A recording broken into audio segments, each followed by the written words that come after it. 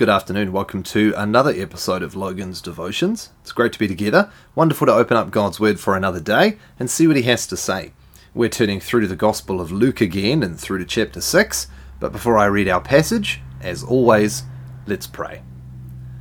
Father in heaven, we thank you for your Word, which is rich and true. We thank you that you have given it to us for our edification. And we pray that as we read it and think about it, that you would bless it to our hearts. In Jesus' name we pray. Amen. Luke chapter 6, picking up at verse 27. But I say to you who hear, love your enemies. Do good to those who hate you. Bless those who curse you. Pray for those who abuse you. To one who strikes you on the cheek, offer the other also. And from one who takes away your cloak, do not withhold your tunic either. Give to everyone who begs from you, and from one who takes away your goods, do not demand them back. And as you wish that others would do to you, do so to them. If you love those who love you, what benefit is that to you? For even sinners love those who love them. And if you do good to those who do good to you, what benefit is that to you? For even sinners do the same. And if you lend to those from whom you expect to receive, what credit is that to you? Even sinners lend to sinners to get back the same amount. But love your enemies, and do good, and lend. Expect nothing in return, and your reward will be great, and you will be sons of the Most High. For he is kind to the ungrateful and the evil. Be merciful, even as your Father is merciful. Well, last time we were in Luke chapter 6, we were looking at the blessings and the woes, or the blessings and the curses of the kingdom. And we talked a little bit about the fact that there's this huge reversal going on. That the things that the world would consider to be a blessing are not truly a blessing, and vice versa. And that's because, as we talked about, it's with eyes upon eternity that kingdom citizens live. Now, that doesn't just affect our status, for lack of a better word, but also our ethic. The ethic of the kingdom of God is drastically different than that of the world. And that's because, as children of God, as citizens of the kingdom, we function and we live and we serve with a completely different set of ethical standards than that of the world. And that's one of the reasons why we're not really surprised that the world doesn't understand what we do and why we do it. This is why, when you act as a believer, the people of the world kind of look at us with confused looks. They struggle to comprehend what it is we do. So, how do these blessings and curses, this status, inform and show the way we live?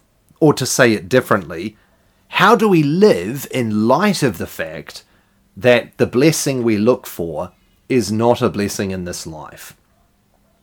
Jesus lays out a very demanding set of ethical standards for believers. He says that, firstly, we ought to love those who are against us. And this is striking because it's just come out of verse 26 where Jesus has said, verse 22, "Blessed are you when people hate you, and when they exclude you and revile you and spurn your name as evil, on account of the Son of Man." So, in the kingdom of God, when we're living as citizens of the kingdom and people begin to attack us, Jesus says the thing we are to do is to love them, to do good to them, to bless them, and to pray for them. We are to turn our cheek when they seek to strike us. In other words, rather than retaliating with evil, we accept what comes our way. We return hatred for love. We return curses for... let me say that again. We return blessing for curses. etc. And not only that, we go further than that. We give what is demanded of us. We give what is begged. We give our goods freely to those around us, verse 30.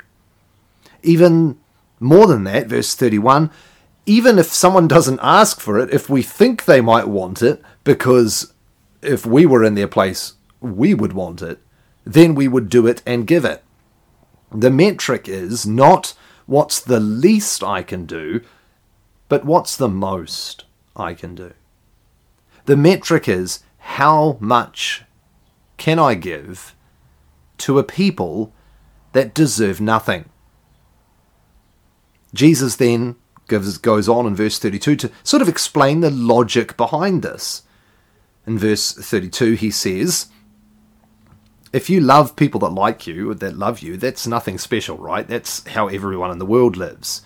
If you do good to people that do good to you, that's not special. Everybody does that. If you lend to those who are able to pay you back, that's not special. Everybody does that. So rather, verse 35, we are to love our enemies, do good and lend, and expect nothing in return. So the logic behind what we're doing is not seeking to act like the people of the world, but to act like someone else. Who? Verse 36, be merciful even as your Father is merciful. By this, verse 35, we will show we are sons of the Most High, for he is kind to the ungrateful and the evil. So what's going on here? Well, Jesus, as I said, is setting out an ethical standard for the citizens of the kingdom, but most importantly, for the children of God. You know, often parents can fall into that trap of saying to their children, do as I say and not as I do. But Jesus and our Father in heaven never say that. They say to us, do as I do.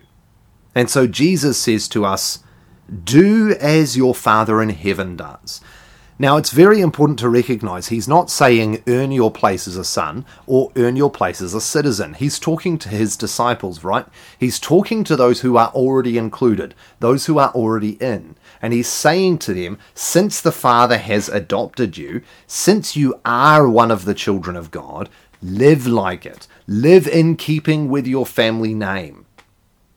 And that's what each and every one of us ought to be inspired and encouraged and to be enthusiastic to do. To imitate our Father in heaven. Now you may be thinking to yourself, that's a tall order. You don't understand how bad my enemies are. You don't understand how severe those who persecute me are. You don't understand the pain and grief that I've suffered at the hands of others. And you're right. I don't. But the standard is not what I think. And the standard is not what you think. The standard is how your Father has treated you in the Lord Jesus Christ. Don't forget that at one time we were all enemies. And yet Jesus died to reconcile us to himself. Don't forget that at one time we hated God, but he has made it so that we love him. Don't forget that at one time we were all persecutors and enemies of God, and yet he has come and made us his friends. And so if he has done all of that for me, who am I to say that I will not love my enemies? Who am I to say that I won't pray for those who persecute me or bless those who curse me? You see, at the end of the day, the greatest motivation for all of this is to consider what our Father has done for us, which is beyond thinking, right? Our mind cannot plumb the depth of everything that God has done for us in the Lord Jesus Christ. It's the one reason and motivation that can never be surpassed.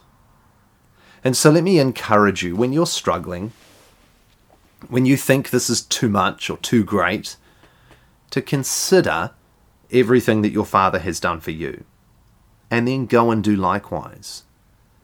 But let me add one more motivation for you. Jesus says, love your enemies, do good, and lend, expecting nothing in return, and your reward will be great. Your reward will be great, and you will be sons of the Most High. There is a reward in heaven for the faithful children of God, and it far outstrips anything in this life that you might lose. So give your all to obtain that which can never be taken away. Let's pray. Father in heaven, thank you for today. Thank you for your love for us. Thank you that you have made us your sons, and we pray that you'd help us to live like it. In Jesus' name we pray. Amen.